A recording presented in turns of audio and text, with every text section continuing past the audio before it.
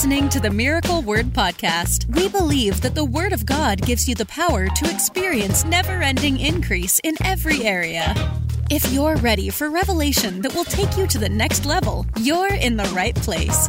Here's your host, evangelist, author, and founder of Miracle Word University, Ted Shuttlesworth Jr. So I want to show you this because as we go through these, you'll say, well, that doesn't seem like a supernatural. If you're expecting to come on and hear like these, like it's like the History Channel, the secret hidden keys found in a cave that will break you the wealth of God. Now, I'm going to show you things that you're going to look at them and say that, God said that. That seems so practical. That seems so natural. It's because it is. God's giving you practical tips in his word that were breathed out of his mouth. Remember that God is wisdom. Remember that. God is wisdom. You know why some of the things that people do, even in the secular world, work? Do you know why that you can go to Barnes & Noble and many of these bestseller books for personal finance and management and leadership skills, you know why they're effective? Because they're actually borrowing principles from the Word of God, literally. And you can see it. And I'm sure you'll catch some of that today as we're going through these 7 things. God is wisdom. And so people borrow his principles and act like it's a man-made thing. It's not man-made. He actually breathed these things out of his mouth. And so I want you to understand as we're going through these things today, it will help you. It will help you to see how you can go from where you are currently into supernatural wealth. Does God, and I want to say something because I'll start teaching on this. And you know what people will always say? Always. They'll say, well, if you believe that God wants his children to be wealthy, what about all those poor Christians in such and such a country? And they'll list a country or a continent. What about all those Christians in such and such a country? Well, let me just say this. I also believe it's God's will for every believer to be healed. So am I going to go around and say, well, what about all those sick Christians in such and such a country or in the United States of America? What about all the sick Christians if it's God's will? Let me give you another one. I also believe that it's God's will for everybody to be saved. I believe that he wants the lost to be saved. He's willing that none should perish. I know every Christian doesn't believe that. I mean, there's many Christians that don't believe it's God's desire for every individual to be saved. But I do. Those of us that are Pentecostal, we believe that God has a desire for every man and every woman to be saved, and he's willing that none should perish, but that all should come to repentance. Well, will all be saved? No. Are there sinners? Yes. Will some people go to hell? Absolutely. But that doesn't change his desire. Doesn't change his desire. His desire is that people be saved from sin and eternal death and separation from him. His desire is that people be healed and not suffer sickness and disease. His desire is that people walk in joy and in peace and don't have chronic depression and anxiety and suicidal thoughts. His desire is that his children be wealthy and not lack and not go from paycheck to paycheck and be in crushing debt that brings all kinds of stress and pressure on their relationships and marriage. That's not God's desire for you. Not at all. Not at all. And you can see even in the Old Testament, in the way that he interacted with Israel, his children, that his desire for them was that they abound. His desire for them was that they had an abundance, was that they had more than enough. His desire for them, of course, as we'll see in a moment, was that they be the lender and not the borrower. You'll lend to many nations, and you shall never borrow. That was his desire under an Old Testament covenant. That was his desire all the way back then. So, you come now into a New Testament covenant where the Bible says that we have a better covenant established upon better promises. So you understand that if God was willing to do something like that in the Old Testament, you tell me he's doing less now under a better covenant than he did back then under a worse or inferior covenant? No, absolutely not. It's God's will that his children be blessed and abound. That his children be blessed and that they abound. I'll say this, if you look at the character and the nature of God in Matthew chapter 7, Jesus makes a point. Good morning, Daryl. Jesus makes a point to teach us that God is a perfect, loving, heavenly Father, and that he gives good gifts to those that ask him, that he doesn't make you suffer with a stone if you want bread. He doesn't make you suffer with a serpent if you want a fish. His nature is that he's one who blesses, brings increase, brings overflow to his children. Love you, Randy. So I want you to see this with me today. I'm going to give you these 7 keys that are going to help you understand from God's perspective in the Word how you can become a wealthy believer, which is God's desire for you. It's God's desire for you. Without question it is. Don't ever doubt it again. God wants you to overflow financially. He wants you to be blessed financially. The Bible says in 2 Corinthians 8 and verse 9, that though he was poor, this is talking about Christ, though he was rich, yet for your sakes he became poor, that through his poverty he could make you rich. Now I've dealt with this before, but when did he become poor? He became poor on the cross, the same time that he took sickness onto his body. Jesus was never sick, but he took sickness and crucified it. Jesus never sinned, but 2 Corinthians 5 tells us he became sin. He who knew no sin became sin, that we might be made the righteousness of God in Christ. So he took these things upon himself to destroy them so that we would have a covenant and an ability to walk in the greater things that he's promised us. One of my favorite verses to quote is Revelation 5, 11 and 12.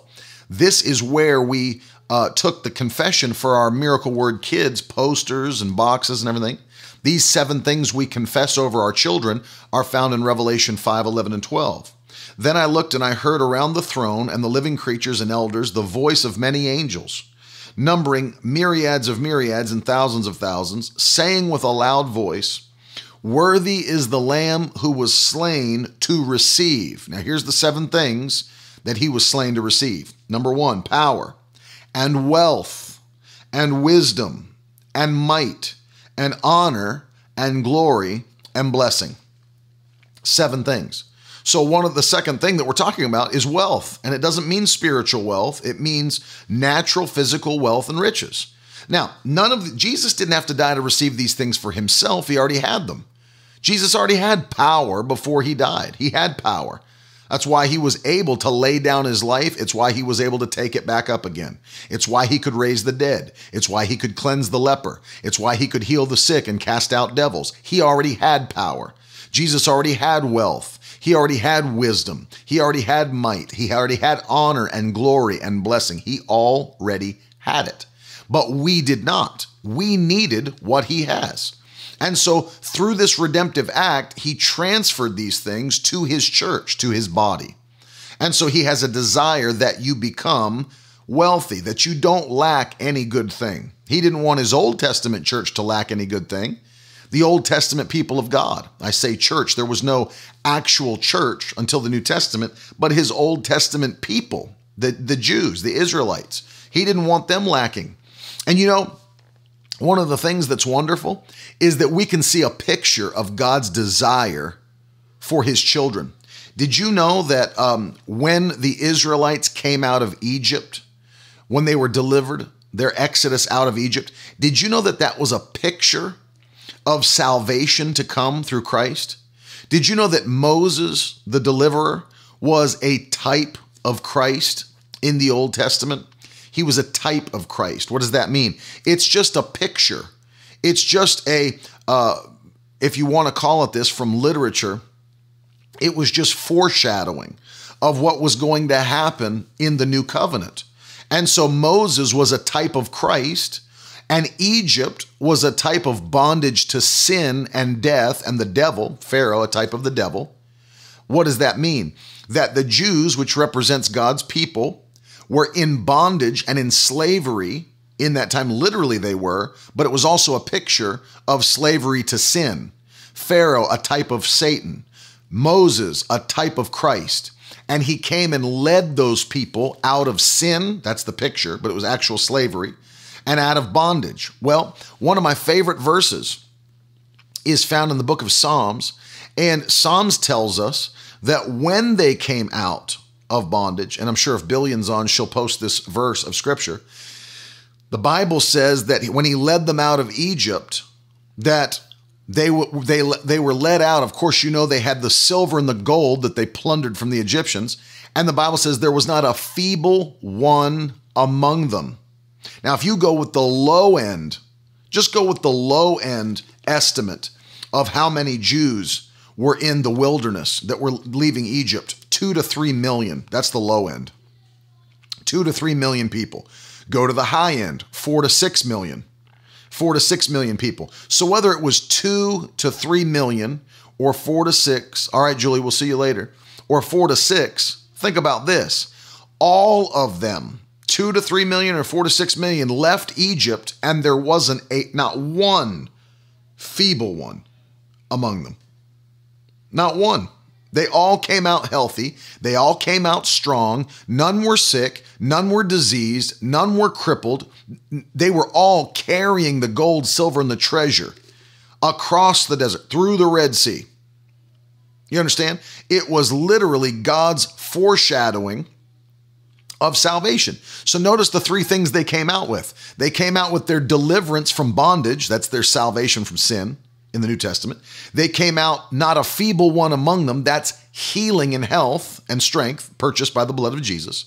And they came out with all of the silver and all of the gold that they took from the Egyptians. That's wealth being restored. That is wealth and prosperity being restored.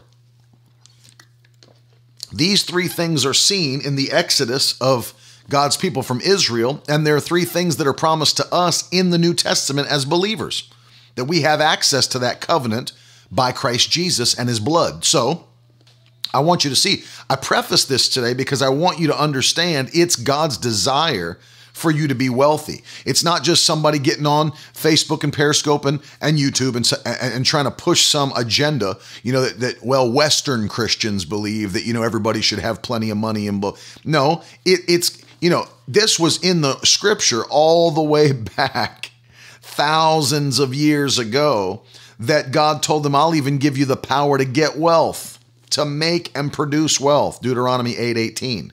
So that's not something that was developed in Washington, D.C. or by some American Christian in New York City or in, Miami, Florida. That's not who developed that verse of scripture. God said that to his children. God is the one who promised them. I'll bless you coming in. I'll bless you going out. Your basket and your storehouse will be blessed. He said, I'll open up the rich treasury of the heavens and pour out blessings upon you and your family. It'll go to 1,000 generations. So God planned that. God did it. It was not men who invented that. God planned it, and it's still available today. So I want to give you from scripture in the time that we have, and we'll cover these 7 principles or 7 keys from scripture that will make you wealthy. People say, well, they only believe that in the Western churches. They only believe that in the West. You go overseas and everybody's poor. There are wealthy believers overseas.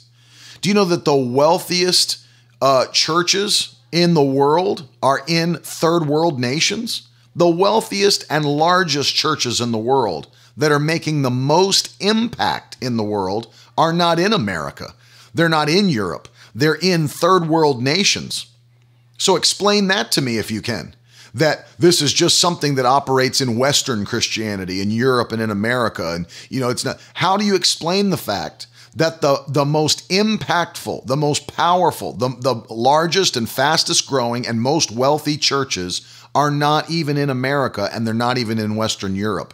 They're in third world nations. How do you explain that in nations where there are currently financial crises and there's still the wealthiest churches and most impactful in the world? It's because it has nothing to do with where you live geographically. It has everything to do with understanding your covenant by the word of God. As my cousin says, Abraham was not from Washington, D.C. Abraham was not from New York City. And I agree. That's exactly right. He was God's man of covenant, and it caused him to become very rich, the Bible says, very rich.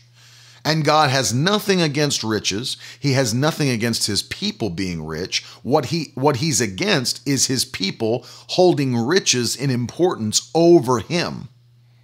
The Bible doesn't say that money is the root of all evil. It says the love of money. When you start to love things more than you love God, that's evil. That's wrong. But for people that love God, let me tell you something. God will bless you financially and materially. He will bless you. And as long as you can make yourself, like I was teaching the other night, where you begin to understand, I'm just a steward of the things that God's put in my hand. That's all. I'm a steward of the things that God has put in my hand. It's all his anyway. If he told me to give it, I would give it. If he told me to sow it, it's gone. They don't hold on to me. I hold on to it, you see. So take a minute to share this, because we're jumping in now. 7 things, and I want you to follow along with me. 7 things that you need to see from Scripture that will take you from where you are into a wealthy place.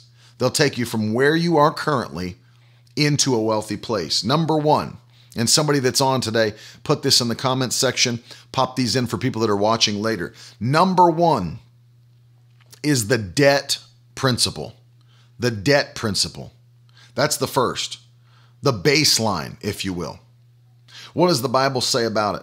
The Bible says in Proverbs chapter 22 and verse 7, it's funny to me that you start talking about Christians being rich and you talk about wealth and you talk about all this, and the viewership drops because people have the hardest time receiving this kind of teaching. It blows my mind. I could talk about the rapture. I could talk about all these other things. We could talk about, the virus. We could talk about protection. Jumps up to 160 to 200 people. And you start talking about God wanting his people to be financially wealthy, and it drops under 100. It's funny to me because it's the thing that Christians need to hear and that they need to actually have access to be impactful for the kingdom. And something about our flesh, something about the carnal realm makes us try to reject the teaching of God's word on this subject. Look at this. Number 1, the debt principle. Proverbs 22:7 in the New Living.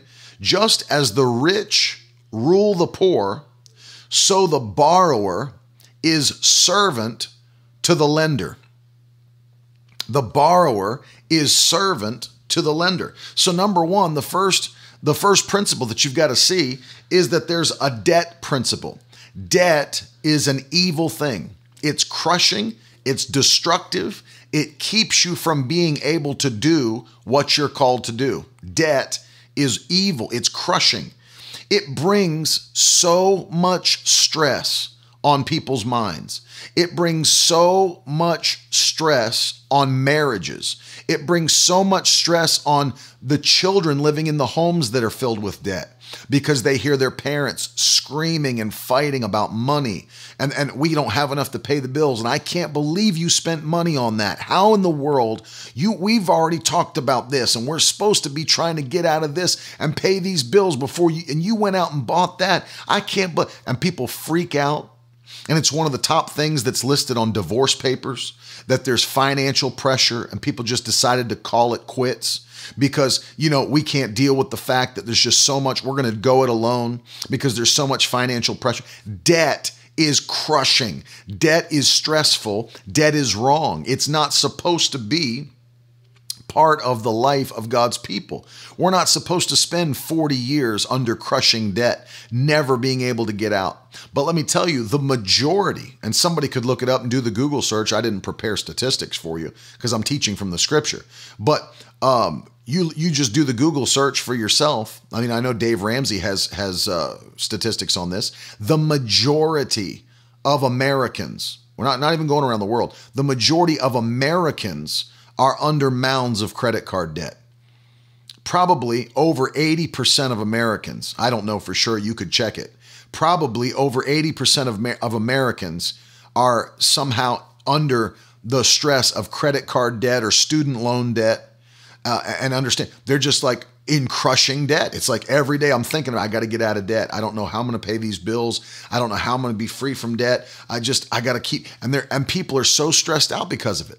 And then you have something like this hit the nation where there's a shutdown and people start freaking out because like, oh, now I can't go to work. Now I can't get a paycheck, but I still have payments that are coming due and I still have to pay credit card payments and student loan payments and I don't have any money. And 80%?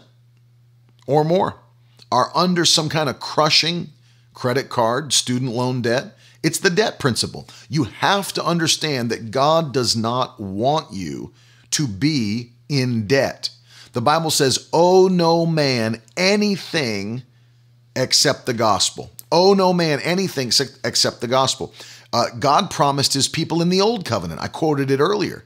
You will lend to many nations and you will not borrow. Now, I'm not teaching you. Let me clarify something, because I'm not teaching you that it's a sin to be in debt. I'm not saying that it's a sin to be in debt. That's not what I'm saying.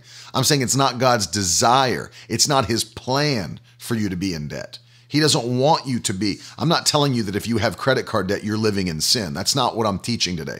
I'm saying it's not God's desire for you. Nick is saying, Nick, who's a financial advisor and coach, 82% of American families have an average of $16,000 plus of credit card debt. You see that? So that's what I was saying. 82% of American families have an average of $16,000 plus of credit card debt. So you can see what I'm talking about. It's a crushing feeling. It's a crushing feeling, and it causes stress in your relationships. Now your marriage isn't functioning the way it should. Now, even the joy you could have to spend time with your children, now you're so stressed out, you're just sitting around with that on your mind. You're irritable. You're yelling about stuff. People can't deal with it. People are calling it quits. Why? Because it was never God's desire for his people to be in debt to the spirit of the world. And so he said, you'll lend. When I bless you, this is what God promised them. When I bless you, Deuteronomy 28, you'll lend to many nations and you'll never borrow. Why? Because the borrower becomes a slave to the lender, becomes a slave. If you don't pay the lender, what happens? They come and take everything away from you. They take you to court. They sue you. You go bankrupt. You don't have the money to pay back. So your car's gone. Your house is gone. They come and take your furniture. That's a slave. I'm a slave to the lender. I'm a slave to the lender. So God wants us to be free from debt. That's number one. Do everything you can in your power to be free from debt. Everything you can in your power. And let me tell you, there are things that people do that you think, well, and I've even heard people mock this, mocking actual using wisdom and planning. Don't mock wisdom and planning. That's a foolish thing to do. Don't mock wisdom and planning. One of the reasons that I like guys like Dave Ramsey is because, first of all, he's a Christian, but second of all, I've listened to the things he says to people who are in debt. And one of the things I appreciate is that he never tells people to pause their tithing. I've actually heard him say the opposite. Don't pause your tithing to your church while you're in the process of getting out of debt. Continue to put God first. Well, that's wisdom. That is wisdom. When my wife and I, when we were young in marriage and we were under like $20,000 of credit card debt, not only did we never stop our tithing, we never stopped our large giving to the church. And in less than 2 years, I think it was like a year and 8 months, something like that, we were completely out of $20,000 of credit card debt. I put God first no matter what. And so work hard. One of the things that's and this is a helpful thing for many Christians, because many of us don't read and many of us don't study like we should. But one of the greatest books that's just written by a guy that was by Dave Ramsey. One of the greatest books that any Christian could read in regards to natural wisdom on this is called The Total Money Makeover by Dave Ramsey. And he helps people to understand how you can just use natural wisdom to get out of the crushing blow of debt over your life. It's natural wisdom, but it's scriptural principles to get out and to stay free. Stay free and don't pause your tithing or your giving. That would be now you're disobeying the word of God, and God can't bless someone who disobeys his word. So that book will help you. But number one, stay free from debt. Don't go out. And step number 2 is going to help you. Step number 2 is going to help you. The second principle, the first principle is the debt principle. Work hard. Yes, it is, Kristen, because it doesn't just deal with getting free from debt. It deals with how to build wealth in your life and the steps that you should take in order to build wealth.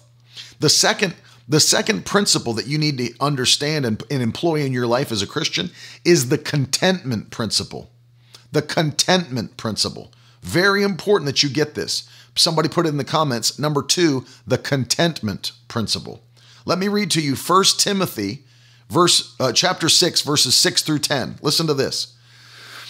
Yet true godliness with contentment is itself great wealth. After all, we brought nothing with us when we came into the world, and we can't take anything with us when we leave it. Verse 8, so if we have enough food and clothing, let us be content. But people who long to be rich fall into temptation and are trapped by many foolish and harmful desires that plunge them into ruin and destruction. Verse 10, for the love of money is the root of all kinds of evil. And some people, craving money, have wandered from the true faith and pierced themselves with many sorrows. So the second principle is the contentment principle. You've got to learn to be content with, now this one needs explaining, because there's people that use this to try to argue that you shouldn't believe God for overflow or shouldn't try to make a plan to go and to obtain more and to have overflow or excess in your life. That is not what Paul is teaching Timothy in this second letter. What he's teaching in context, read the whole context. The context is this: there are people who crave wealth.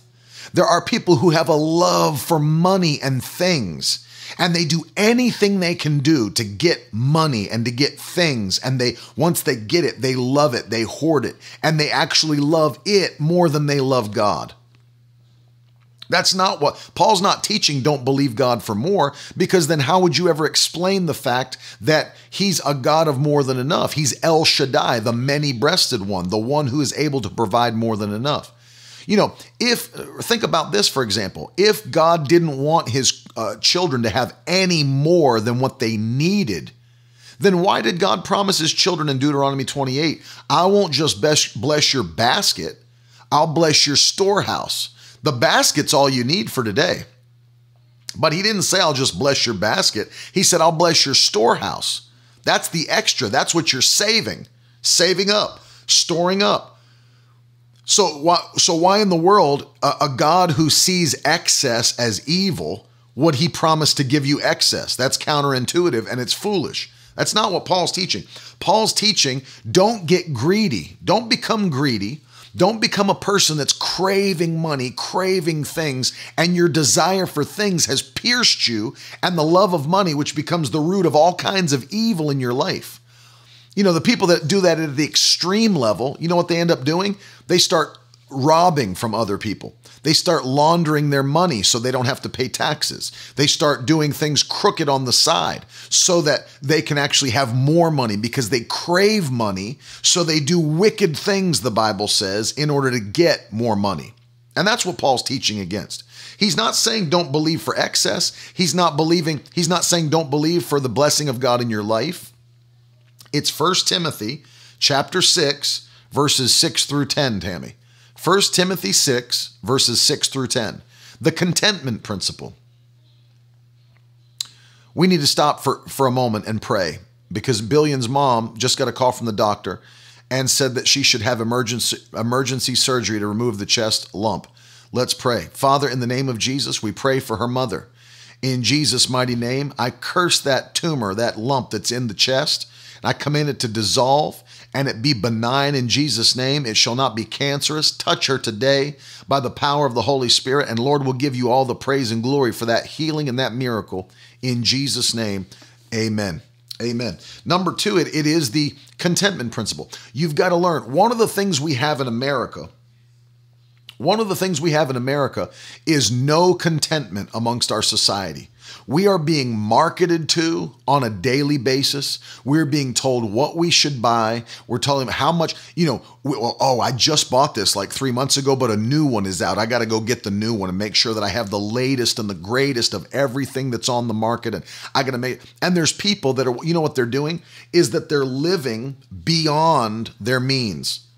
The majority of Americans, as is proven by statistical fact that Nick just gave us, 82% of Americans in $16,000 plus of credit card debt on average. It's a proof that they are living far beyond their means, far beyond their means. And it's a proof that they don't have contentment in their life. They're not happy. Paul said it that way. He said, I'm content in whatever state I find myself. Remember this, Paul was being heavily persecuted for doing the work that he was doing for the Lord. But he said, I'm content in whatever state I find myself. You know, it's important to be content.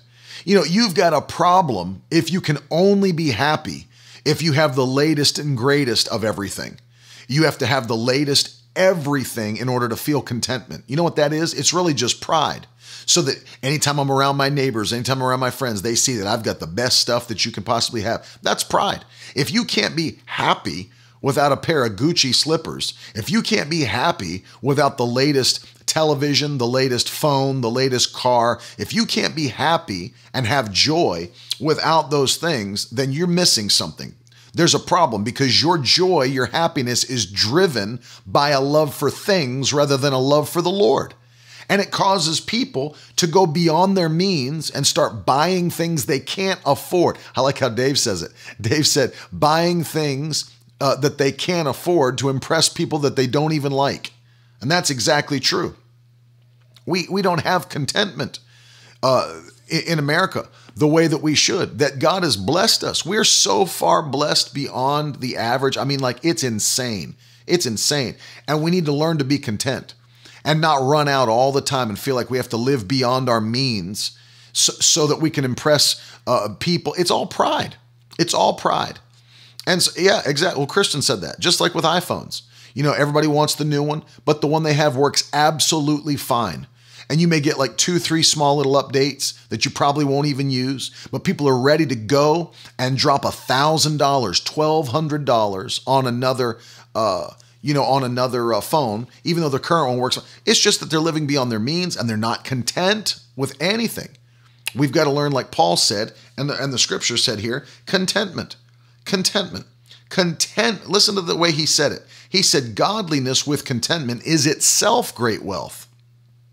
Is itself great wealth. So I want you to see this.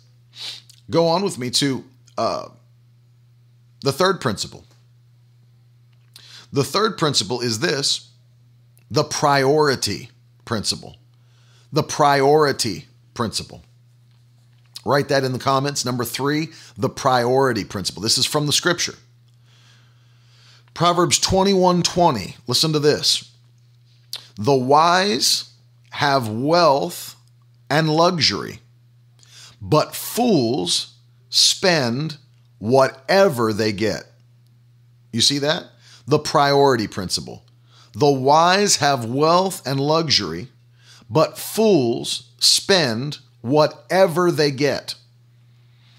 It's like, you know when it's funny to me because you'll see the people that are like this because you know when it's tax return time. Because when everybody gets their tax returns, everybody's got new shoes, they got new sunglasses, they got new, it's like, it's so funny to me. These people stand out from the crowd so easily and so clearly.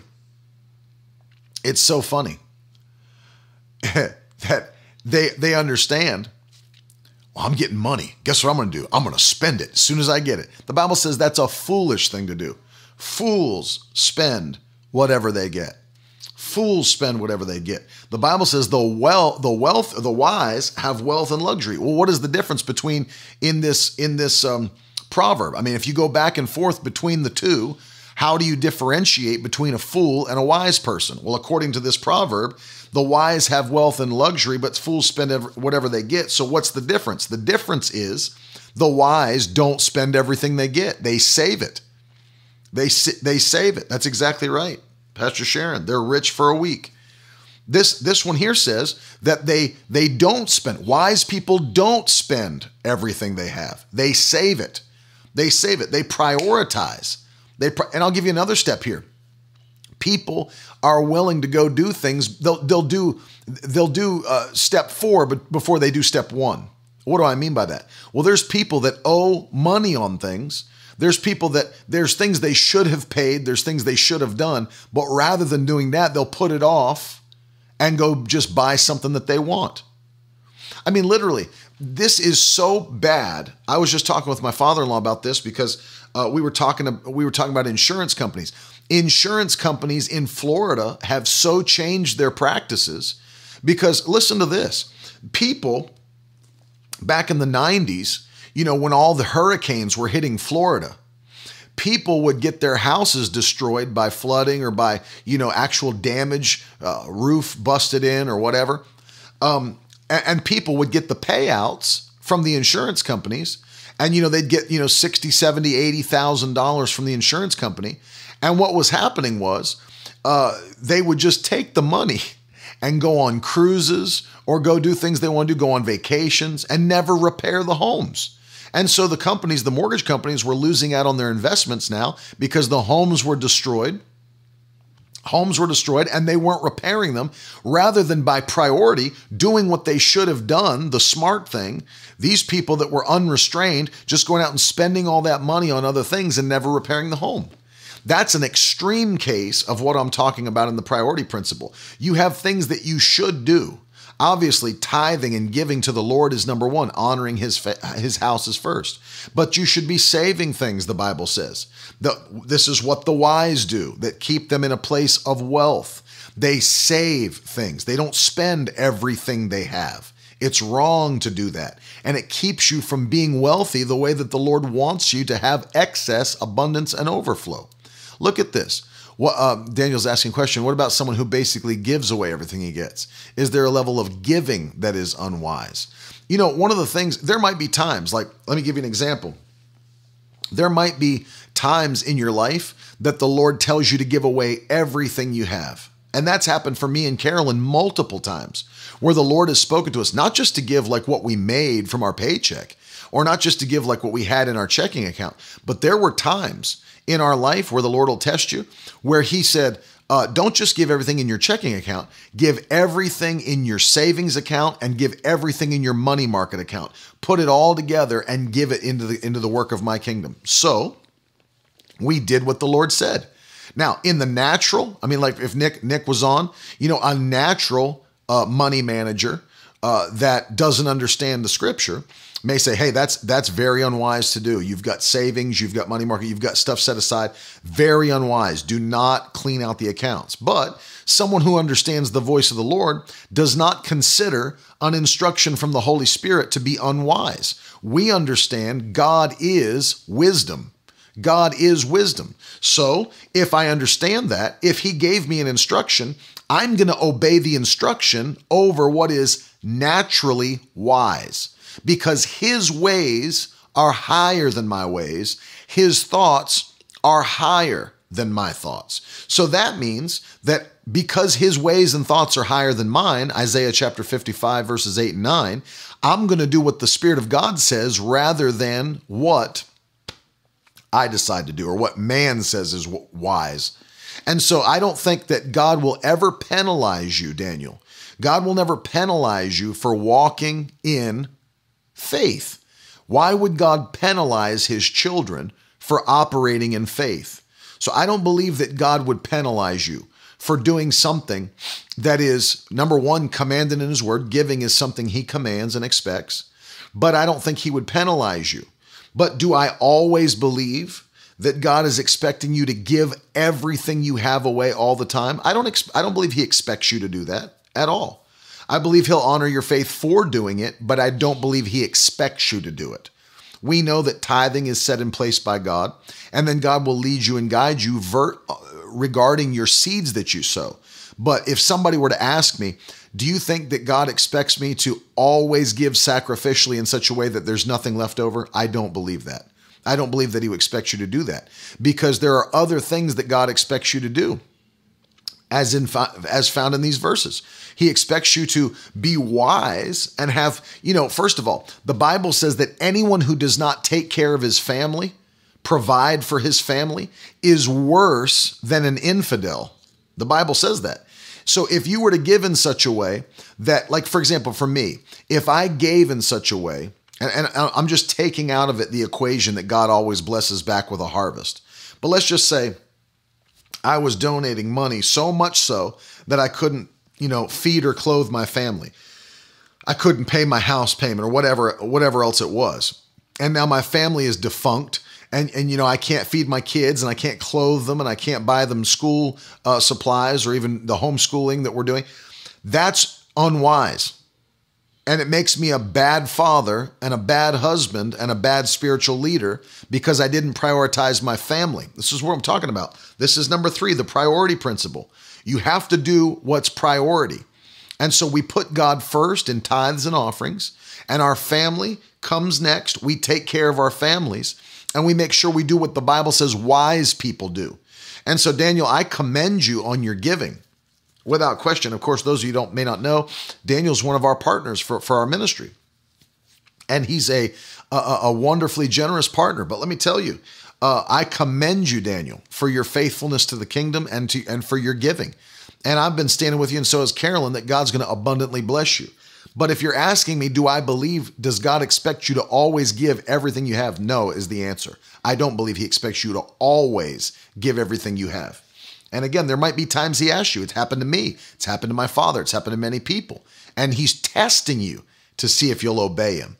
And then your obedience in a test brings the blessing of heaven. So priority is number 3, prioritizing. What's the priority? And that's why I recommended that book to you guys, the Total Money Makeover by Dave Ramsey. He gives you a step-by-step process that is wise to not just get out of debt, but the steps you should take to build wealth for your family while still making. And you know what I like is that at the end of it, he said, what's the goal? What's the purpose of becoming a wealthy person?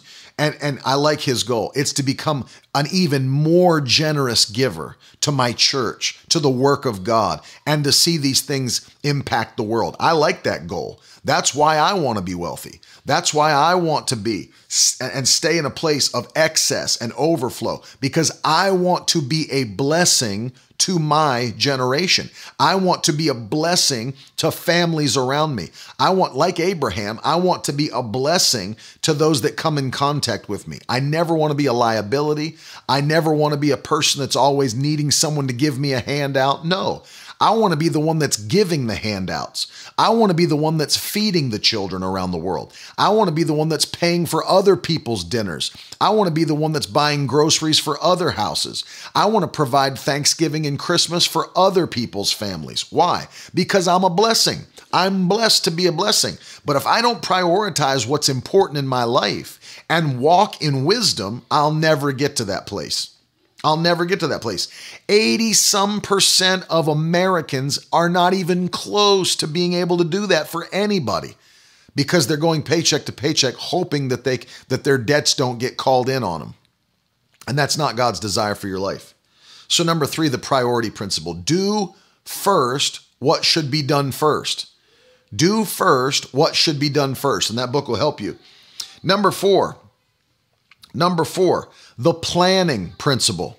This is scriptural. The planning principle. I want you to take this and put it in your notes. Luke chapter 14, verses 28 through 30. Listen to this. But don't begin until you count the cost. For who would begin construction on a building without first calculating the cost to see if there's enough money to finish it? Otherwise, you might complete only the foundation before running out of money. And then everyone would laugh at you. Verse 30, they would say, there's the person who started that building and couldn't afford to finish it. And so, number 4, the planning principle. You should have a plan. I mean, like, if you think you're just going to wing it through life and think that things are going to turn out in a place of overflow and abundance, you don't understand how God works. God always works with a plan. What did he give Noah? A plan. What did he give Abraham? A plan. What did he give Isaac? A plan. What did he give Jacob? A plan. What did he give David? A plan. You have to have a plan. You've got to have a plan. What did What did God give the early church? A plan. They had a plan. How do you think that the early church had no needs or wants among them, that everyone was fully supplied? How do you think they got to that place? By living on a plan. Luke chapter 14, Kelly, verses 28 through 30. Luke 14, this is key or principle number 4, the planning principle. That's right. Abundance of wealth is supposed to fund the last day move of God, Frank. That's exactly right. And it's sadly, many people are not going to operate in an abundance of wealth because they won't live by supernatural scriptural principles. They won't live by scriptural principles. And so what's the key? The key is this. There's got to be a plan that you get from the Lord. And even, think about this, even a natural plan. I mean, for example, how much money you can make. You know how much money you make at your job, not to say that your job is your source, but it's your source of income at the moment. One of them anyway. And so you may write down, I make $2,000 a month or whatever. And I'll use that because it's an easy number. Well, right off the bat, if that's your take-home pay, $2,000. Well, right off the bat, 200 of that in tithe is going to the Lord, which leaves you $1,800. And then you pray and say, Lord, what seeds do you want me to sow? What is it that I'm going to be stirred by the Spirit to sow? And then you look, and I mean, it's crazy to me that in people's plans, they never make a plan to save anything. That always blows my mind. They never make a plan to save anything. When we saw here clearly that a wise person doesn't spend everything they have. So watch this, and I want you to put it in the comments. A wise plan doesn't plan to spend everything. Put it in the comments.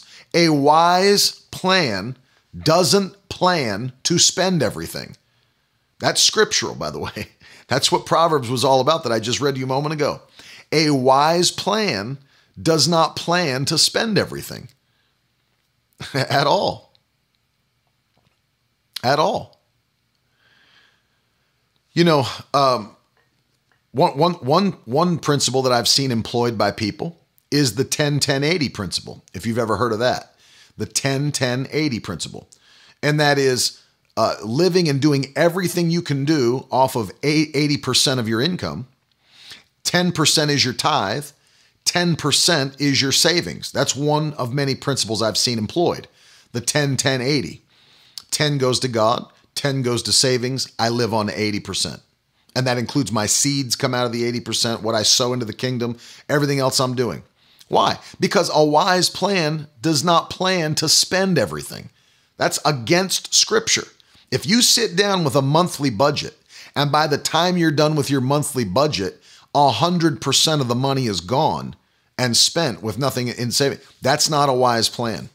That's not a sustainable plan. You can't live, because what are you going to do? Live the rest of your life? Even, when you live into your 80s and 90s, because God's given you health and strength, and you're still going to be working 50 hours a week at 90 years old? It's not a sustainable plan. So you've got to do what the Bible teaches and use wisdom and use a wise plan. Wise people live in wealth and luxury because they don't spend everything they have. That's the key. Live, and it's, it sounds like it's so, well, that sounds pretty obvious. Oh, it sounds obvious, doesn't it? Except 82% of Americans cannot say that they've abided by that principle and are literally living under almost $20,000 of credit card debt because they don't plan wisely and because they have no contentment, and they keep on buying what they can't afford to buy and putting it on credit cards and putting it on credit cards and putting it on credit cards. Ariana said, if you keep a percentage of your income from each check and sow the total as an offering at the beginning of the year, is that first fruits? In all honesty, the first fruits was actually supposed to be the first fruits. It was actually the first of what you made or had that went to the priests. It was actually the first. It wasn't like at the end of the year, they saved up what would be like one. It was actually the very first and best went to the priest. So that if you're being literal, that's what it was. Amen. Lynn Ann, I believe that's what J.C. Penney said. He got to the place where he lived off 10% of his income and gave 90 away. That's a great goal to have. But there's got to be a plan in place to not spend everything you have every single month. You have to have a plan to make sure that, as I said, the planning principle, I've got to have a plan written down. I've got to know what is taking place. I've got to know what is happening. And so that's how it has to work. Or else, God's not a God of chaos. He's a God of wisdom. He's a God of details. He's a God of planning. That's right, AJ. 58% of Americans have less than $1,000 in savings. And that's true. And that's why Dave Ramsey says the very first thing you should do before starting to pay any debt back or pay your credit cards off or anything is get $1,000 cash and have it set aside. And it's an emergency fund only. Because if you start trying to pay your credit cards off and then something happens, knocks you out of paying them off, and now you're back in debt again. He said, work hard. Step number 1 is to get $1,000 in cash and exactly. And keep it somewhere for emergencies. That book will help you guys. But then go further with me here. The next thing, 4 was the planning principle. Number 5 is the temple principle. Number 5, the temple principle. I'm coming to the end here. I've got to get moving on this. Haggai 1, 3 through 11. Haggai 1, 3 through 11. Listen to this. Then the Lord said,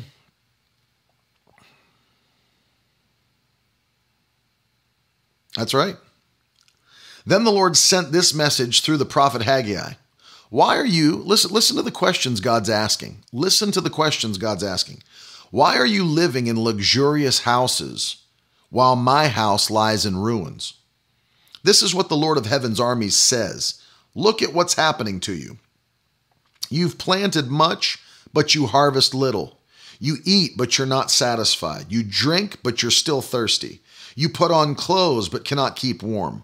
Your wages disappear as though you were putting them in pockets filled with holes. This is what the Lord of Heaven's armies says. Look what's happening to you. Now go up into the hills, bring down timber, and rebuild my house. Then I will take pleasure in it and be honored, says the Lord. You hoped for rich harvests, but they were poor. And when you brought your harvest home, I blew it away. Why? Because my house lies in ruins, says the Lord of Heaven's armies. While all of you are busy building your own fine houses, it's because of you that the heavens withhold the dew from the earth and produces no crops. I've called for a drought on your fields and hills, a drought to wither the grain and grapes and olive trees and all your other crops, a drought to starve you and your livestock and to ruin everything you've worked so hard to get. You see what God's saying there? He's saying, I'll make sure that you don't have the harvest that you're believing for because you have purposely dishonored my house. This is a very, very important principle that many people never catch, and I'm going to share it with you. It's something that my wife and I have made up in our minds that we will employ at all times, and we've never broken away from it. Never. In 15 years of being together, we have never broken away from the temple principle. What is the temple principle?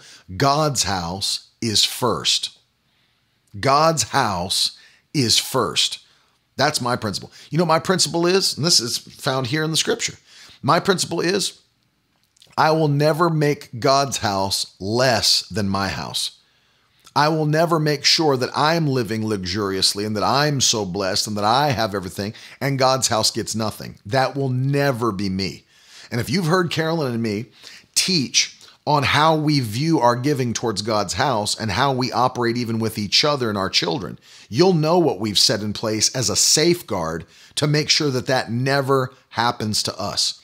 And this is our safeguard, that we would never do anything for each other or for our children that we have not done more for God's house first. What do I mean by that? I would never, ever I would never buy my wife anything that cost $1,000 if I've never given God $1,000. It would never happen. It would never, ever happen. Ever. Because my wife is not more important than God. I'm not more important than God, so she'd never do the same for me. My children are not more important than God. I would never do it to them. So understand this. We put God's house first. I will never, I can't imagine buying, having my wife buy me or me buy her something like a Rolex. So that even if you got like a used one, like the cheapest used one you could probably get anywhere between, $5,000 and $6,000, $5,800, $5,500 for like a Submariner or something like that. That's extremely cheap, by the way, extremely cheap. But let's just say for a round number, $5,000, which you'd be getting a real deal if you bought a $5,000 Rolex. But I would never buy that for my wife, ever, if we had never given God a $5,000 offering. Can you imagine what that says to God? It says, Lord, this watch that's on my wrist is more important than your kingdom, because I was willing to spend more money on this watch than I would have ever given in an offering or have ever given in an offering. That's what it says to God. That's what it says to God. And that's what God's rebuking in Haggai chapter 1. How is it that you live in luxurious houses and have luxurious things while my house lies in ruins? That's exactly what God's teaching. And so we've made up in our minds that the temple principle is our safeguard, that we will never allow our own lives, what we have, what we do, to be more important than what we do for God, or to be greater than what we do for God. Not going to allow it to happen. It'll never happen. And so I want you to think about this, because it is something that we say by our actions, something we say by our actions. I saw a preacher one time. He was the pastor of a church. And listen, let me preface this remark that I'm about to say by saying, I am all for preachers being abundantly blessed. I mean, abundantly blessed. The Bible teaches they're worthy of double honor. If you study it out, it means double wages, double pay. I am all for every believer being in total extreme prosperity. Nothing that you would ever have as a believer would offend my faith or offend me. If every person watching me on here had a private jet, I would not by any means be upset and say, I can't believe there's Christians on my broadcast today that have their own private jet. I want you to be blessed to abundance. If you had 10 homes, I wouldn't be offended by that. I believe in excess. I believe in prosperity. I believe in being blessed to be a blessing. No question about it. But I saw this preacher who was driving around town. He was a pastor of a church. He was driving around town in a Cadillac Escalade EXT. New, beautiful, beautiful vehicle. And again, I want pastors to drive the best. I want preachers to have the best. I want Christians to have the best. It's not reserved for rappers that like objectify women and CEOs of companies that are sleeping around on their wife. It's not reserved for them. Christians should be blessed. But this guy was driving a Cadillac EXT, brand new, around town, and his church had indoor-outdoor carpeting that you'd put on like a patio in the sanctuary. I don't know why that hit me so hard when I saw it. I thought, like, you've got crap carpet in your sanctuary. I mean, like, first of all, carpeting a building is one of the cheapest things you can do. I mean, like, it's not like I'm expecting marble floors to be laid in or tile or, hardwood flooring. He had crappy indoor-outdoor carpeting that you'd put in a garage or a patio where there's going to be water all over the place. In the sanctuary, the worst of the worst. God's house had the worst of the worst, and he's driving around in the best of the best. To me, that's a picture of Haggai chapter 1. You live in luxury while God's house looks like crap because you don't care about the temple of God. You don't care about the house of God. So while I am for everybody being blessed, I am not for people being blessed at the expense of God's house and his work suffering because people have put themselves over God's house. And that's why my wife and I have made up in our minds, we will never, ever violate the temple principle that God comes first and the best goes to him.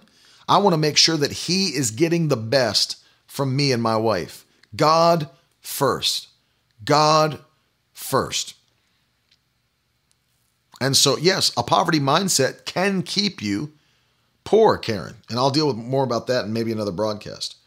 So I want you to hear that. Keep God first. Keep sowing seed first. Make sure that you actually take thought. Take thought about what you're doing. Take a thought about it. It still offends my face to this day. If I see somebody that's sitting around, I look at their watch, I look at their shoes in church. I've seen this happen so many times. I look at the shoes they're wearing, look at the watch, and I'm not judging God's servants. I'm just saying I observe this. I look at their watch, look at their shoes. They got a nice suit on. They got, they've got frames. Their glasses frames are like designer frames.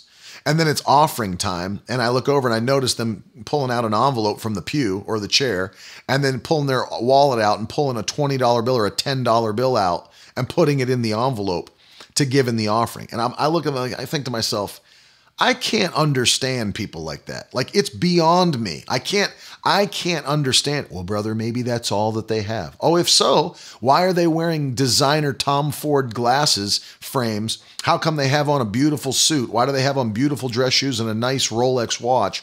Or even if it's not a Rolex, something nice, it's a Citizen, or it's a, something that, costs money. And pull out a $10 bill or a $20 bill and put it in an envelope and think they're doing God a service or a favor. Well, I gave in the offering. You didn't give anything. You don't care about the things of God, basically, is what I think when I see it, because you can see that they believe in spending it on them. Let me tell you, when church is over, they don't mind going out to a steakhouse and paying a $200 steak bill, think about this, something that they will eat and very quickly poop out of their body. Think of it that way. Something that I will eat and a few hours from now will poop out of my body and will never be a part of me again. But I'm willing to spend $200 for that experience while I slipped a $20 bill in an offering plate. It's ridiculous. It's literally ridiculous. And people think, yeah, I give in the offering. You don't give anything. It means nothing to God. It means nothing because he sees the rest of your life. Remember, it's not preachers that judge. It's not other Christians that judge. God is the judge.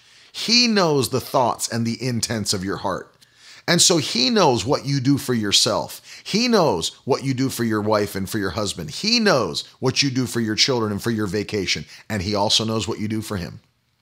And remember, he's the source of increase. So when he sees what you're doing, that's why when I teach on offerings, I give the principle of the widow's mites, because rich men came down and threw their offerings into the basket, but then the woman came and placed her 2 coins. One translation says, and Jesus said she gave more than all these others. And the disciples couldn't understand it. Look how much they gave and look how little she gave. He said, it's not about that. It's about what she gave in ratio to what she had. In ratio to what she had. And he said, that's why it's far more, because it's based on what she did for me, based on what she had for herself. That's a principle that I'll never violate in Jesus' name. Mike said, is that the poop principle, Brother Ted? God does know.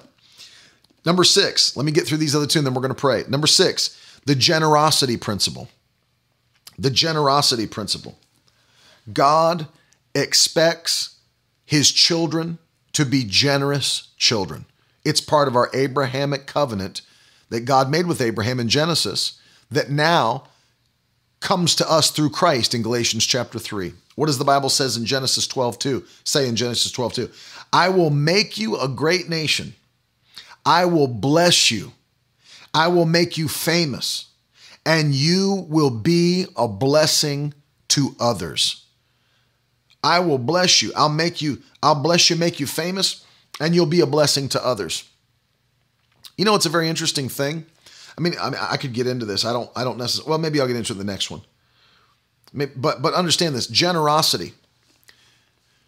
Generosity is so important.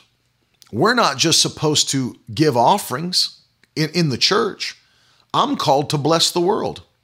One of the main ways I'm called is to bless the poor. And I need to talk about this because it's one of the things that God expects from his children. It's why when you give to this ministry, that's why I play the video at the beginning, a large portion, by the way, because we're in the top 1% of givers to feed the hungry. We're in the top 1%. Miracle Word Ministries, top 1% in the world of all of their donors that they have. we stand at the very top of the top. So we don't take it lightly. When God said, bless the poor, when God said, feed the hungry, when God said, make sure that you're taking care of those that are without, we don't take that lightly, because the Bible says that those who lend to the poor are lending to the Lord, and God will repay them for it. That's why Stephen Radlich quoted that verse at the beginning of the broadcast. What the Bible says about lending to the poor, you're giving to the Lord and God will repay you. So I want you to understand, we don't take that lightly. We're in the top of the top that give. When you sow into this ministry, that's what's taking place, is that a portion of it is going to bless the poor, because we're commanded to do that. If I was not somebody who had more than enough, I would never have anything to give. If all we could do was pay our bills, we don't have enough to tithe. We don't have enough to give. We don't even have enough to bless the poor. So just think rationally. If I don't live in the overflow, I can't even obey the basic commands of Scripture. The basic commands: bless the poor, tithe, give. That's why we need the overflow to be a blessing. As God promised Abraham in Genesis, you will be a blessing to others. You're called to be a blessing to others. You are called to be a blessing to others. In fact, I want you to write it in the comments. I am called to be a blessing. I am called to be a blessing. Put it in the comments section. Every person that's watching.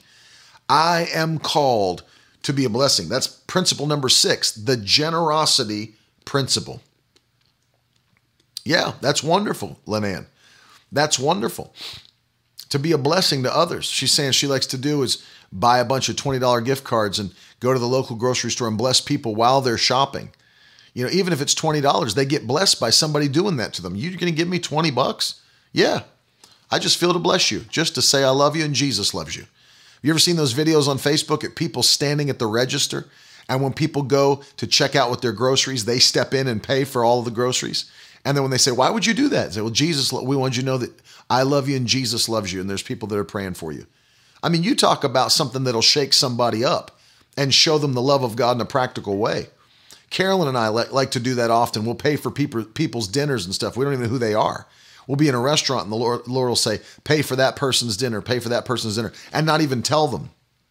One time we were in a restaurant and we were at, getting ready to be seated, and Carolyn was seated, or we were standing getting ready to be seated, and we saw this lady over there sitting by herself eating her dinner. And the Lord spoke to Carolyn and said, pay for that woman's whole check or whatever.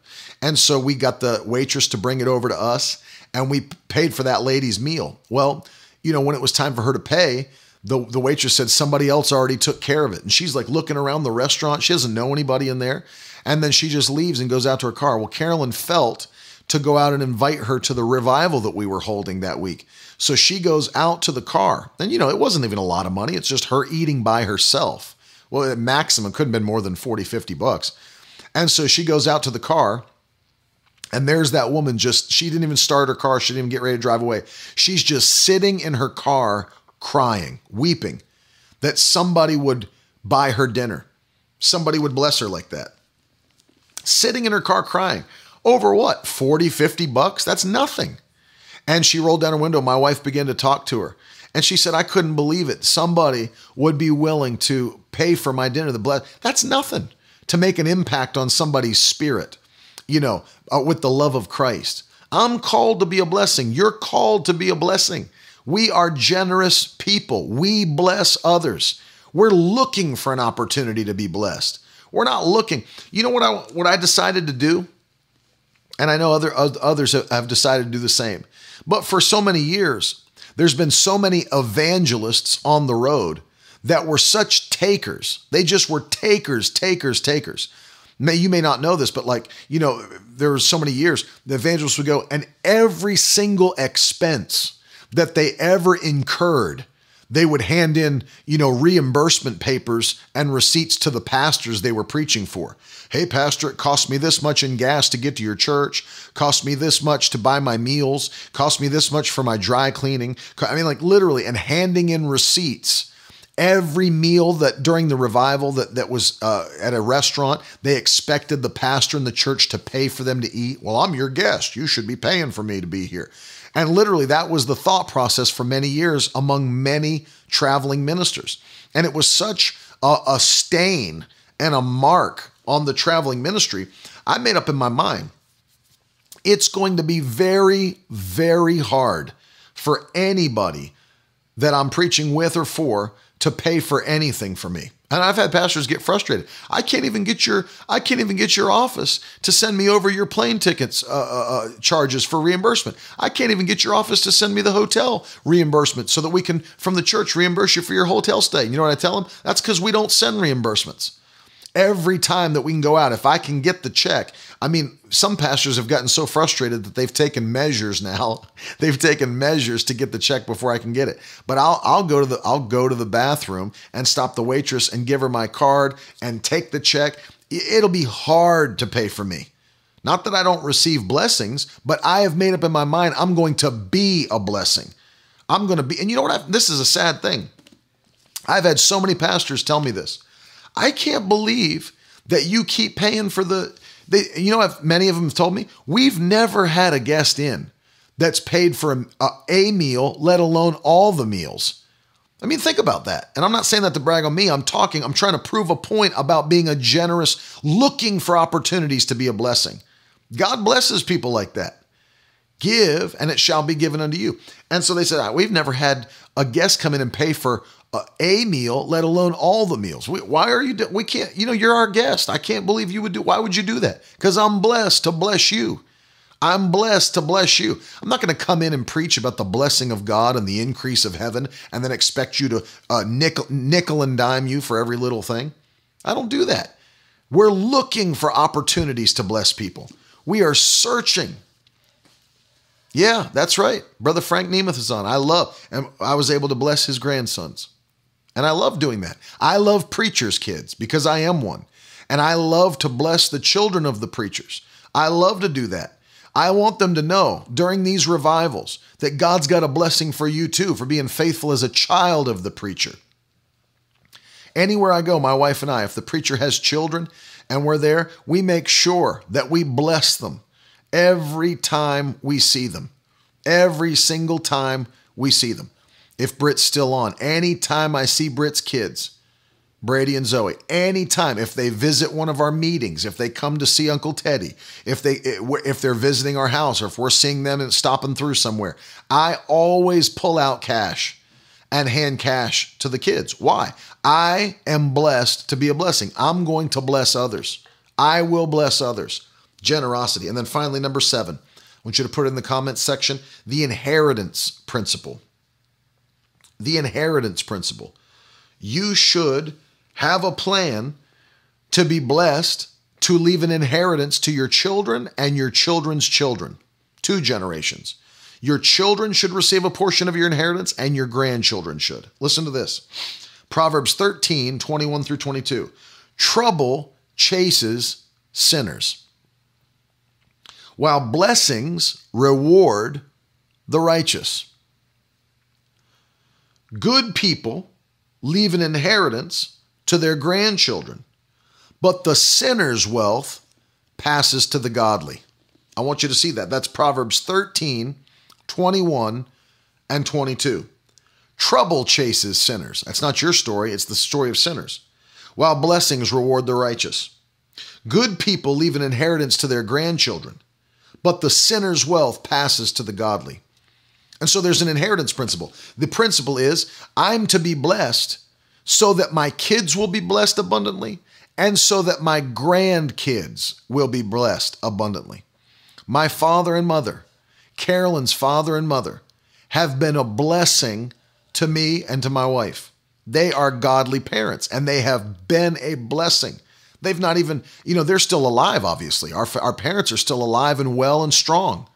But they are already blessing us and blessing our children, already doing what the Bible says, already being that one that leaves to those that are in the upcoming generations, already a blessing. Think about that. They've not died and left an inheritance and a will. They're still living and strong and are already blessing us and our children. That's your story too. Your children will be far more blessed than you were as a child. Your grandchildren will be far more blessed than you were as a child. And so there is a key. Obviously, It's important because the reason I touch on this is because I've seen so many people that think there's only one level of being blessed, and all that is tithing or tithing and giving. Well, let me tell you something. If you tithe and give, but don't have a plan in place and spend all the money you have, how can God ever bless you? I tithe, I give, and I still have nothing left over. That's because you don't have a plan. That's because you do what the Bible says not to do and spend all you have. It's because so you have to understand, it's all of these things together. It's building a life in wisdom. It's building a life in wealth and understanding God has a desire to bless me. God has a desire to make me wealthy. And that's the key. God wants to bless you.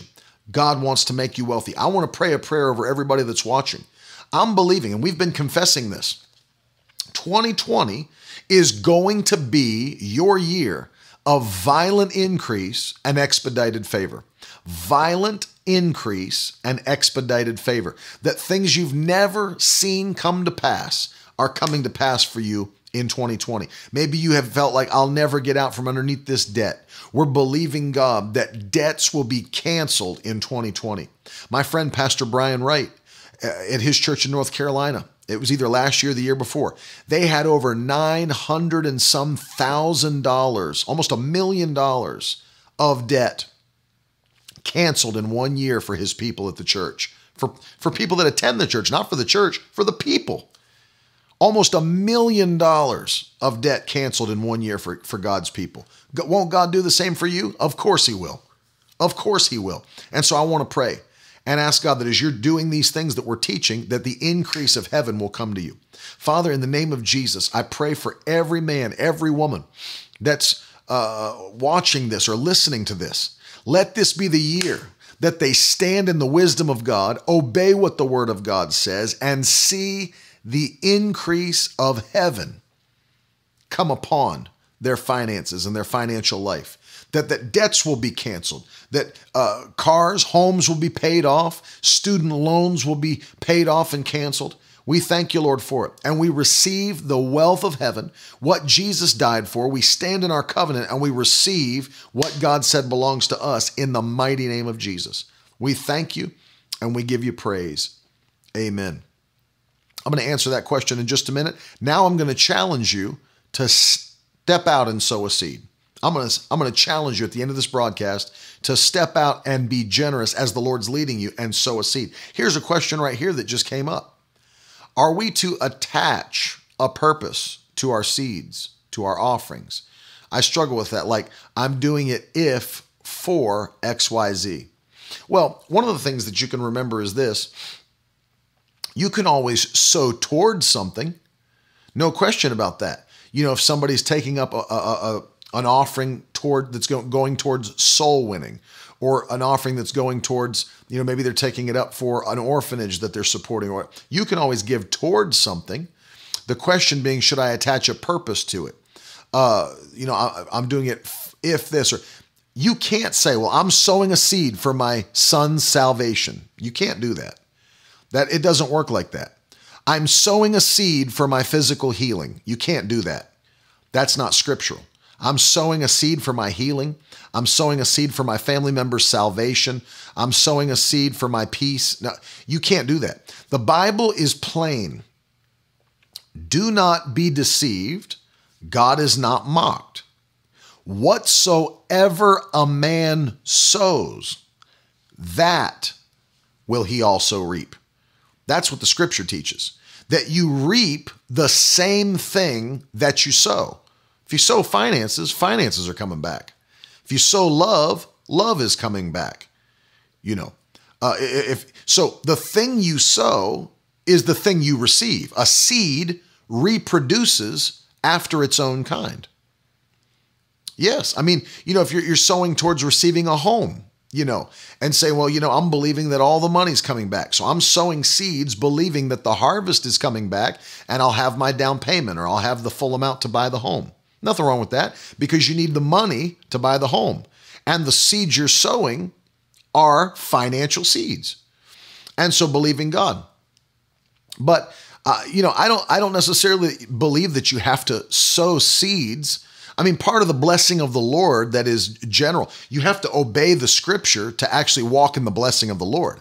And so knowing that God opens the doors, he's the one that decides who will rise and who will fall, Psalm 75. God's the one who brings the increase. So I have to actually obey his word to walk in his blessings. But I know, it's not like you have to necessarily, there's a certain seed you've got to sow for a new job. There's a certain seed you've got to sow for. I don't believe it in that way. I believe that as you're being obedient, as you're tithing, as you're giving, as you're being generous, then those things open up to you as the blessing of the Lord. But there's not like a specific seed for a job, a specific seed for a house, a car. As you're blessed, the blessing, the Bible says, seek ye first the kingdom of God and his righteousness, and then all these things will be added unto you. All these things. The favor of God comes on those that are obedient. Ariana's saying, how much are alms? Alms are just things given to the poor. Alms is just things that you would send as a donation or a gift to the poor. It's like what we do with Feed the Hungry. They called that alms then, but we're giving to bless the poor. It is separate from regular offerings that you would give to God. It goes to the poor, not to God. Whereas seeds that we sow into the kingdom of God, they go for the work of the ministry, the work of God. And so that is different. It's a good question. Very good question. I believe that, Lynn-Ann. Believing it with you. So I'm challenging you today to sow a seed by faith. And you heard what I said. When the Holy Spirit speaks, he never tells you to do something that's, insignificant. He speaks to you and tells you to do something that will stretch your faith, put your flesh under, and is something that'll cause you to become generous. Even in a time when you feel like, well, how could I do that? It is by faith that we step out. And it's by faith God blesses us back. And so I'm encouraging you now. How do you do it? Well, you can always go to miracleword.com. You can sow a seed directly on the website there or partner with us there. You can give in the comments on Facebook, Twitter, and Periscope by using #donate. You can give like many people are doing by Cash App using the hashtag MWGive. It's on the screen. There's many people partnering with us. They're giving by PayPal. That information's on the screen. If you'd like to write out a check and send it, or if you want to send somehow a title deed to properties, cars, whatever it might be, you can mail those to our address, which is on the website at the footer of every page on the website. However you'd like to give, today is a day to step out in faith and to watch God increase you. You will not be held back in 2020. The obedient, the faithful will not be held back. It is our year of increase. It is our year of violent increase. Thank you, Kristen, for sowing a seed. It is your year of expedited favor. What does that mean? Favor that's sped up. I'm not going to have to wait 10 years to receive what God wants to do for me in 10 months or even a month or even a week. God will do it. God will do it. And so thank you. And of course, we're going to be blessing you with A.A. Allen's book, The Price of God's Miracle Working Power, in the month of March. And I'm so excited. Further Faster is finished. It is done. It is done. It's currently in the copy editing phase and is getting ready to be sent to the printer. And I am so happy. I couldn't be more happy about this than I am that the book is completed. And so it's all being edited. It's going to the printer and then it's coming right to your home. Every person that pre-ordered the book, it is finally coming straight to your home. And you'll be getting that ASAP. For those of you that have not gotten a chance to order it yet, this is a book on the power of impartation. How to accelerate your purpose, what you're called to do, by the force of impartation. There is so little teaching right now in the body of Christ on impartation, and so many people don't even believe in it. It blows my mind. And the Lord said, begin to write and teach, and I'll show you what to say. This book, entitled Further Faster, will help you to understand not only what impartation is biblically, but how to engage that power that God gave us to accelerate your purpose in life, to literally leapfrog past the normal. And you can go to shop.miracleword.com, and right now it's up in the website for you to pre-order the book. So if you've not ordered it, you can order it today. It's up in the store, shop.miracleword.com. And Fabiola, please send an email to Jenna and get in contact with her, Jenna@miracleword.com. If you haven't seen that yet, then there's an issue because all that stuff was mailed out. So please contact Jenna at miracleword.com and get in touch and figure out what's going on. The purchase, Mason, can be made at shop.miracleword.com. The book is available and is going to be shipped very soon. It's getting ready to go to the printer. I'm so excited, man. I've been waiting for a long time for this one. It's late, but I'm pumped. I'm glad that everything's going out the way it needs to because I knew that this was a very important book to release. And so I'm happy. I'm happy with the way it turned out. God is helped me. He's really helped me to do this the way I knew it should have been done and inspired me. I already started the next one. I told you the Spirit-Filled Believers Guides are coming out next. The first one's on speaking in tongues, and it's going to bless you, as well as the fictional stuff that we're releasing for Miracle Word Kids. So very, very excited about that. Don't forget, also in the store, Miracle Word Kids Easter boxes are up and available, and you'll get a t-shirt of your choice. You'll get the candy. You will get the Easter story. You'll get a hardcover journal with our logo on it. You'll get a slap bracelet. You'll get the new Miracle Word Kids tumbler, pink or blue for a girl or a boy, with our logo, a slogan on that one as well. Screw-on tops, the custom box that we printed with all of our confession, everything all over that. It's going to be awesome. It's only $40. You can get it now for the kids coming up for Resurrection Sunday on the store as well. And it will be a massive blessing to you. And let me say this, a special deal. All of our courses from Miracle Word University are available at a 28% discount. Only $199. That's 4 months of $50. We have that option as well. 20 plus hours of teaching. It'll bless you. Grab that when you get a chance to do it. It's at miraclewordu.com. And I know it'll bless you in a huge way. Coming up tonight, once again, Spirit of Faith Sessions, number 9 tonight. Do not miss it. Tonight at 7 p.m. Eastern Time, that's New York City time, we're coming back live, and it's going to be a powerful night tonight to build your faith. Don't miss it, man. Do not miss it. I'm so excited for it. And these have been phenomenally attended sessions, and we're putting them all in a playlist on YouTube. So if you wanted to binge watch them all, you can get them all in one place and just let them autoplay all the way down as you're doing stuff throughout your day. So it's going to be great. I love you guys so much. We're going to close again with my favorite song, I'm a Pentecostal. Be back tonight at 7. Thanks for sowing. Thanks for giving and standing with us. Carolyn and I love you. We're praying for you. Have a great day. I'll see you tonight at 7 o'clock. Later. Oh, yes. Are you thankful for the Holy Ghost? I said, are you thankful for the Holy Ghost? I got to say this again tonight. Oh, I'm a Pentecostal. I am unashamed. Read the book of Acts, y'all. We are still the same. Worship God the Father. Lift up Jesus' name. We're Holy Ghost and fire in every way. I'm a Pentecostal.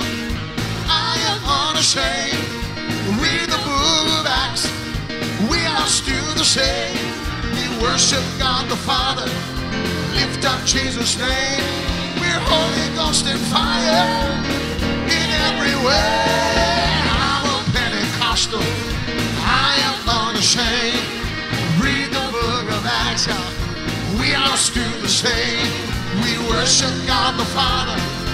Lift up Jesus' name. We're Holy Ghost and fire in every way. We've been known to get wild, let our hair hang down, drink till we get merry, rolling on the ground. We cranked up the music, danced all around, shouting hallelujah as His glory came down. It's just our style, the way we do our thing. Oh, we're the Pentecostals that power in Jesus' name. I'm a Pentecostal. I am unashamed. Read the book of Acts. We are still the same. worship God the Father. Lift up Jesus' name. We're Holy Ghost and fire in every way. I'm a Pentecostal. I am unashamed. Read the book of Acts. Come on. We are still the same. We worship God the Father. Lift up Jesus' name. We're Holy Ghost and fire. Gotta say it again. Look.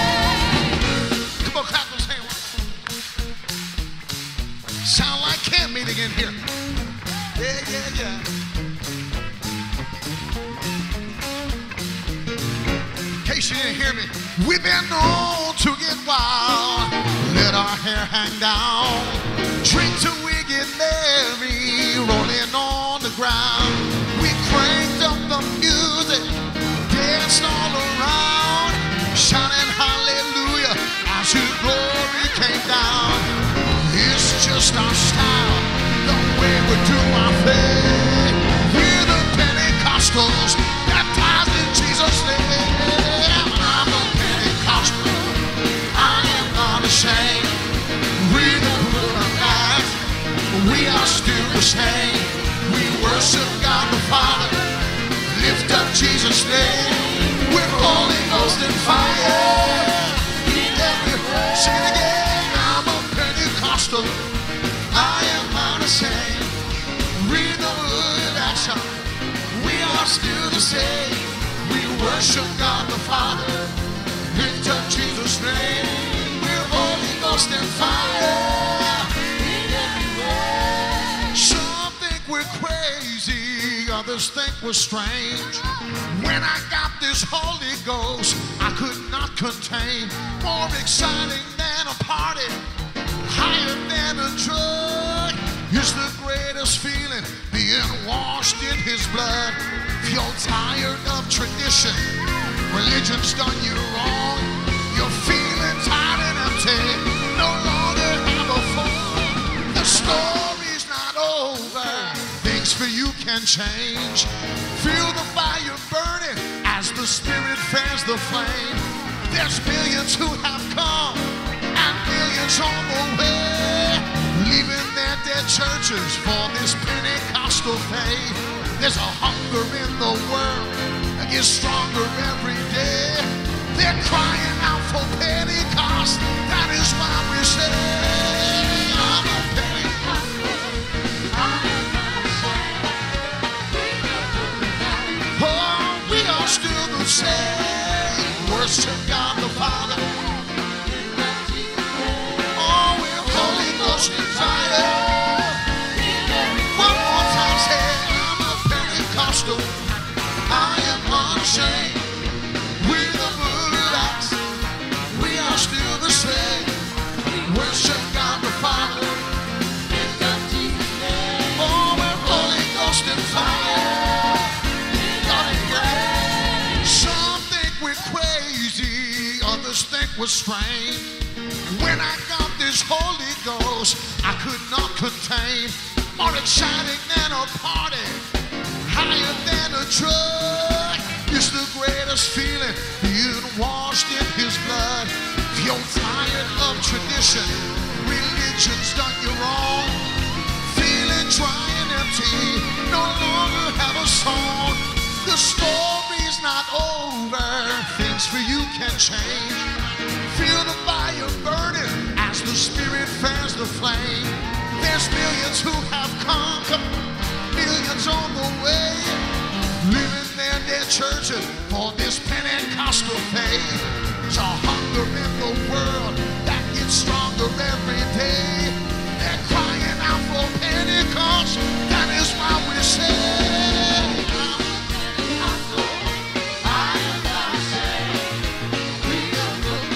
yeah, we are still the same. Worship God the Father. Oh, we're Holy Ghost and fire. Break it down. Come on, George. Down.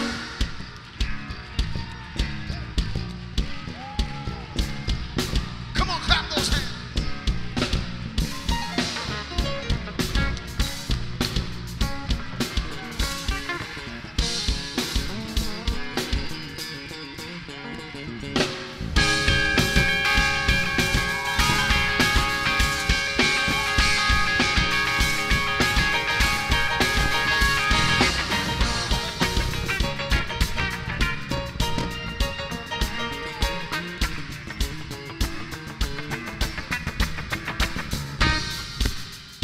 If you're not filled with the Holy Ghost, it's a good night to get filled with the Holy Ghost. Would you lift your hands all over this house? Oh, say what I say. Fill me up with the Holy Ghost. Oh, fill me up till I overflow. Oh, fill me up with the Holy Ghost. Oh, fill me up till I overflow. Say, fill me up with the Holy Ghost. Just fill me up till I overflow, yeah. Oh, fill me up with the Holy Ghost. Fill me up till I overflow. I'm a Pentecostal. I am unashamed. Read the book of Acts. We are still the same. Worship God the Father. Lift up Jesus' name. We're Holy Ghost and fire in every way. If I say something.